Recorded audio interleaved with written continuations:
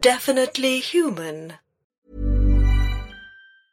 I'm Sandra, and I'm just the professional your small business was looking for. But you didn't hire me because you didn't use LinkedIn Jobs. LinkedIn has professionals you can't find anywhere else, including those who aren't actively looking for a new job, but might be open to the perfect role, like me. In a given month, over 70% of LinkedIn users don't visit other leading job sites. So if you're not looking on LinkedIn, you'll miss out on great candidates like Sandra. Start hiring professionals like a professional. Post your free job on linkedin.com/people today. Millions of people have lost weight with personalized plans from Noom. Like Evan, who can't stand salads and still lost 50 pounds. Salads generally for most people are the easy button, right? For me, that wasn't an option. I never really was a salad guy. That's just not who I am. But Noom worked for me. Get your personalized plan today at Noom.com. Real Noom user compensated to provide their story. In 4 weeks, the typical Noom user can expect to lose 1 to 2 pounds per week. Individual results may vary.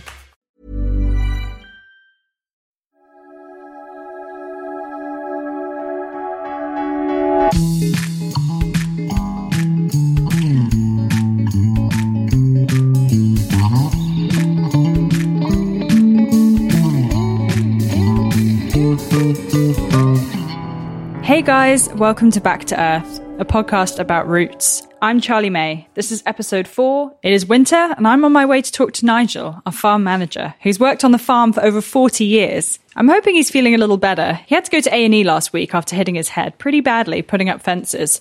Turns out the farm life is kind of dangerous sometimes. He also cut his finger off not long ago, so you see what I mean.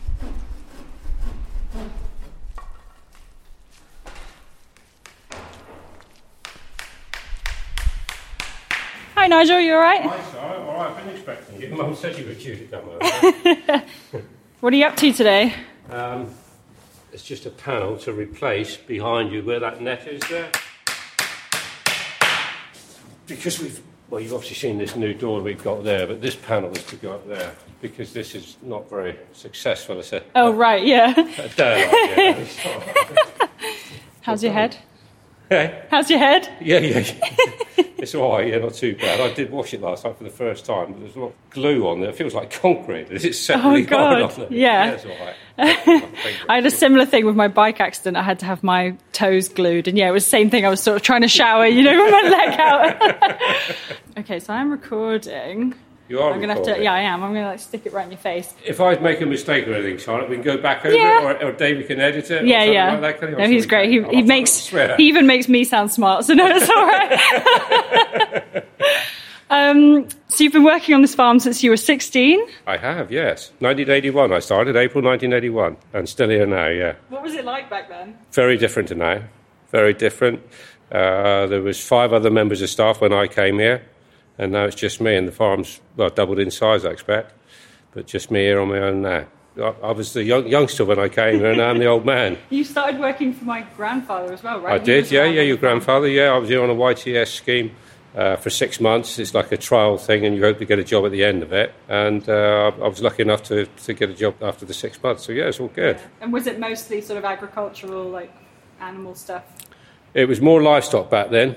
Your grandfather had the Charolais herd here. He lambed, I think it was about 400 sheep, which back at the time was a big flock. Mm-hmm. But, even now, you were talking like 1,000 sheep. It's a big flock now, isn't it? So that's how things have changed, That was where I started work every day. I had to be there at 7:30, 7 days a week. And if you were late, you got a telling off from your grandfather. But, yeah, we all used to meet down there at 7:30, do our things down there, then come up to here, feed the livestock here. What was the difference between when we went more arable? That was obviously as a result of the foot and mouth in 2001. It changed my life. I did miss the livestock to start off with, but I enjoy the job I do now. You cope with it, you change. Yeah, I think that's something Mum always says. It was sort of the first time that we sort of got to see Dad more. Yeah, he was always in the sheep shed, and that's right. Yeah, there was always, you've got livestock. You were always doing something to them. There was always work. Whereas like the arable side, you get your quiet periods in the year. But there's always work here. Mm-hmm. I've never been out of a job yet, anyway. You did a short stint scaffolding.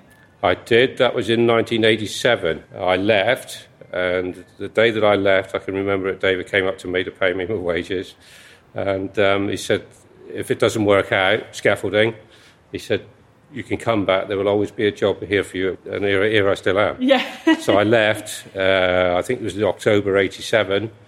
Within a month, your father rang me, wanted a field ploughed, and I was back here working. So I didn't really leave, did I? Not really.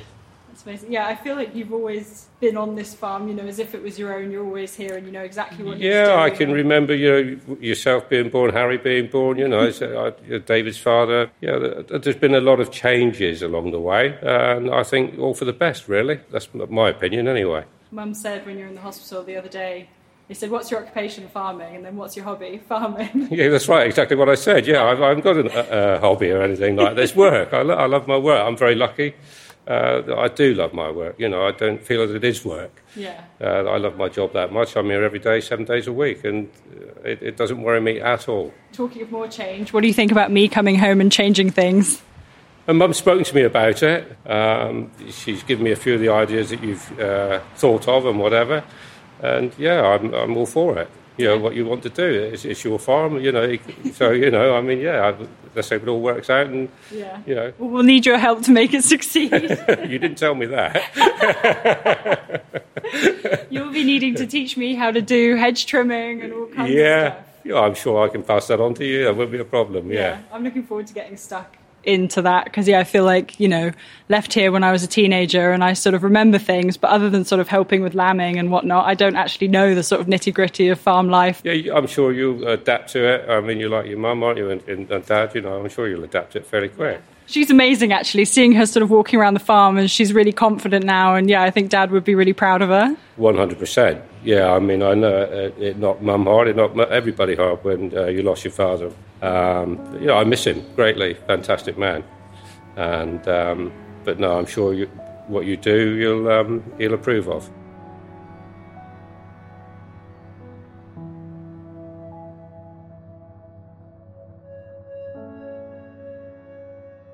So thought I'd talk about foot and mouth. It's been brought up a couple of times on the podcast, and for those of you who wouldn't know anything about it, I thought it was probably worth addressing. It's a bit of a bummer to talk about. Don't really like talking about it, but I think we can't really continue without talking about it.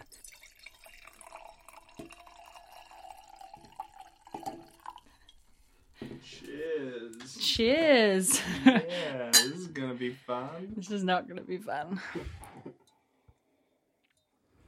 So foot and mouth was a highly contagious disease that spread through cloven-hoofed animals. Basically, it affected the livestock that we had at the time, which was sheep and cattle. There was a big outbreak when I was a kid, and it affected the whole of the UK. I remember my mum telling me that, I think I was in my bedroom, and I remember Mum coming to the door being very tearful. It was sort of the first time I think I'd ever seen Mum cry, and saying they have to put down all our animals.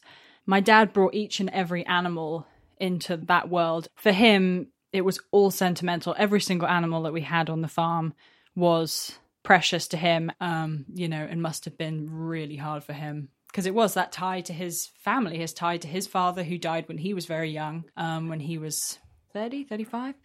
The reason why we had to have our animals put down wasn't even because we actually had foot and mouth. It was because the farm next to ours was thought to have it. And then it turned out later on that the next door farm didn't even have it.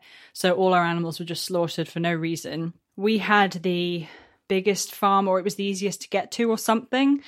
So once all the animals were killed, they were put on a giant pyre in one of our fields, and all the animals from neighbouring fields were added to the same pyre. They were left there for days before it was set alight, and so the smell of rotting flesh was so bad that my brother and I were sent to live with my auntie and uncle in Somerset, because once they did light the pyre, it was just the stench of like rotting flesh for just miles and miles.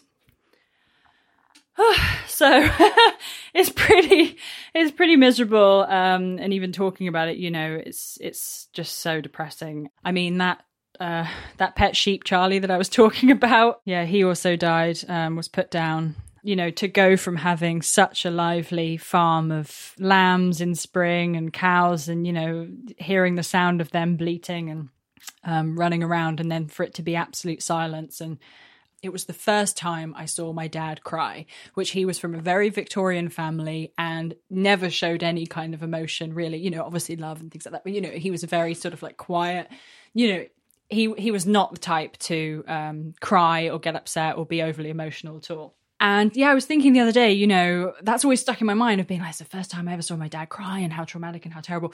But it was also the first time I ever saw my mum cry. And it's kind of weird to think, is that something to do with the society we live in, where if I see a man cry, I'm like, oh my God. But if I see a woman cry, I'm like, yeah. I don't know. Was it because it was so unexpected? I mean, it's one thing to tell a child that, you know, all the livestock on the farm are going to be killed. There's a sort of disconnect, I think, with kids and death. And I didn't really understand. You know, when my mum told me, she had tears in her eyes and she, you know, her voice broke when she told me that, you know, they're gonna have to kill all our stock. And I remember thinking, oh my God, that's terrible. But, you know, not really understanding. And then when I came downstairs and saw my dad sort of head in hand slumped over his desk looking out the window with just tears in his eyes, and just completely destroyed me, because I suddenly realized, you know, here's this like figure in my life that, you know, is so like steadfast and strong and, you know, the head of the household, and he was very much like that for us. And yeah, to see him as well just broken down and crying, it just, yeah, ruined me. I mean, up until only like 5 years ago or something, when you searched our house on Google Maps, it had an aerial shot of the farm with the pyre of animals still dead in the field, and you could see all the tracks, and you could see just this giant pile of dead animals from aerial space. They've changed it now, but I was like, oh God, what a miserable like memory. Yeah, there's no nice way of saying it. There's no easy way of talking about it. Do you want to just like end on a joke, or? Oh, I'm so bummed out now. Have some wine. Oh, yeah. Oh, man. But yeah, the farm changed forever, and everything I knew of it as a child and everything my whole family knew of it, we had to completely do things differently. You know, these things happen in life that you can't control. COVID, etc., I guess, is another thing that we're going through now, but it does feel like, you know, things happen in life that are totally out of your control, but there's ways that you can do to pivot and kind of survive.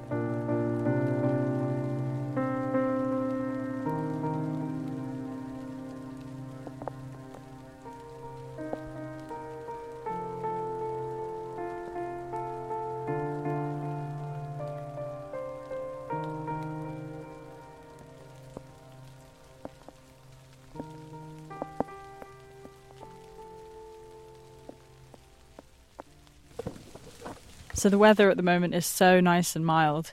Last week it was really cold. We had Siberian northeasterly winds, and we saw temperatures of -8, which we've never seen, which I don't remember ever seeing before in England. But this week it feels like spring has arrived, and it's so nice and mild. It's a balmy 10 degrees heat wave. It's literally raining right now. We're standing in the rain, but it's so lovely. Everything is sort of coming into bud, and there's... What are they called, those yellow flowers? I forget. No. Are they primroses? Why would I know? Because you're from the country too. You know, they were my grandma's favourite flower, so... Oh, I should have known then. Yeah. Because me and your grandma were tight. You were tight. So there are primroses in the hedgerows, snowdrops, daffodils are starting to shoot up, and they're going to come into bloom any time now. The whole garden back at the house is awakening. It feels really nice to actually be in the countryside and witness this moment of change when everything's been sort of dead since we arrived, and now we're seeing all this new growth. I'm really looking forward to getting stuck in the garden and becoming more self-sustaining, planting fruit and veg. I think starting with onions and carrots and potatoes. Kind of hardier root veg, I think you start and plant in the springtime. But yeah, I'm really looking forward to doing that with Mum, buying the seeds, germinating things in the greenhouse and planting them in the garden.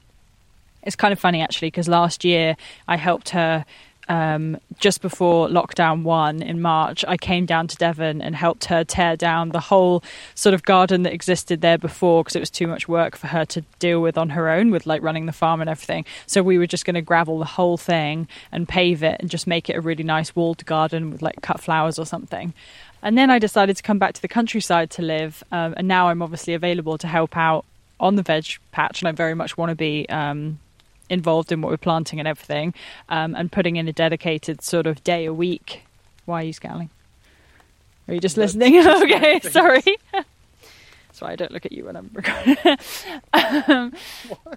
Yeah, I'm really looking forward to being more proactive and hands-on in the garden and actually getting green-fingered, because no matter how hard I tried in all our London apartments, I just killed everything because, I don't know, the pollution in the air, the terrible soil quality, the rats that would literally dig up the roots and eat them and just kill everything I ever tried to plant. So I'm looking forward to starting again in Devon and actually dedicating a day a week to planting and nourishing and picking and learning about gardening. You're starting to worry me. You're sounding a lot like a hippie right now. That's all right. I mean, I'm not a hippie, but I do want to plant our own veg. How amazing will that be, though, to actually be eating veg from the garden that we've planted ourselves, that will be fully organic. I'd like to get some chickens. That would be great. We could rescue some battery hens, give them names like Terence and Maud.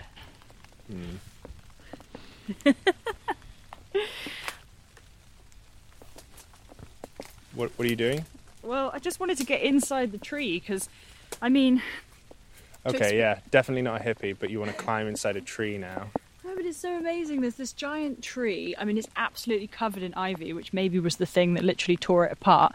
But you can see the inside of it. It's kind of been... It's as if a giant has just grabbed it and just sort of split it open. It does kind of look like it's been... No, it doesn't look like it's been hit by lightning. It's not dark enough. But anyway, maybe it's been brought down by the ivy, and I just wanted to get inside it because it looks so cool. But I think lots of bugs live in there, so I left. David's looking so embarrassed to be married to me right now. Well... Okay, well, obviously that was a joke. David's lucky to have me. Join me next week for a very special episode when my mum tells me off for all the mistakes I've made on the podcast so far. Fun. In the meantime, you can follow us on Instagram at Back to Earth Podcast and on Twitter at Back to Earth Pod. Music is by John Day, artwork is by Eric Chow, and this episode was edited by David Knight. Endless thank yous to those guys, and to Nigel, of course, for letting me distract him from work. And of course, thank you out there, for listening. And if you're supporting us on Patreon, stay tuned for our after show series, #FarmLife. This week, we're talking about what it was like to grow up on a farm. Spoiler alert, I had no friends. No human ones, anyway. Find out more at patreon.com/definitelyhuman. Definitely Human is a Back to Earth production. Nope, Back to Earth is a Definitely Human production. Okay, bye. Mom deserves the best, and there's no better place to shop for Mother's Day than Whole Foods Market. They're your destination for unbeatable savings, from premium gifts to show-stopping flowers and irresistible desserts. Start by saving 33% with Prime on all body care and candles. Then get a 15-stem bunch of tulips for just $9.99 each with Prime. Round out Mom's menu with festive rosé, irresistible berry chantilly cake, and more special treats. Come celebrate Mother's Day at Whole Foods Market. Hey, it's Paige DeSorbo from Giggly Squad. High quality fashion without the price tag. Say hello to Quince. I'm snagging high-end essentials like cozy cashmere sweaters, sleek leather jackets, fine jewelry, and so much more. With Quince being 50 to 80% less than similar brands. And they partner with factories that prioritize safe, ethical, and responsible manufacturing. I love that. Luxury quality within reach. Go to quince.com/style to get free shipping and 365-day returns on your next order. Quince.com/style.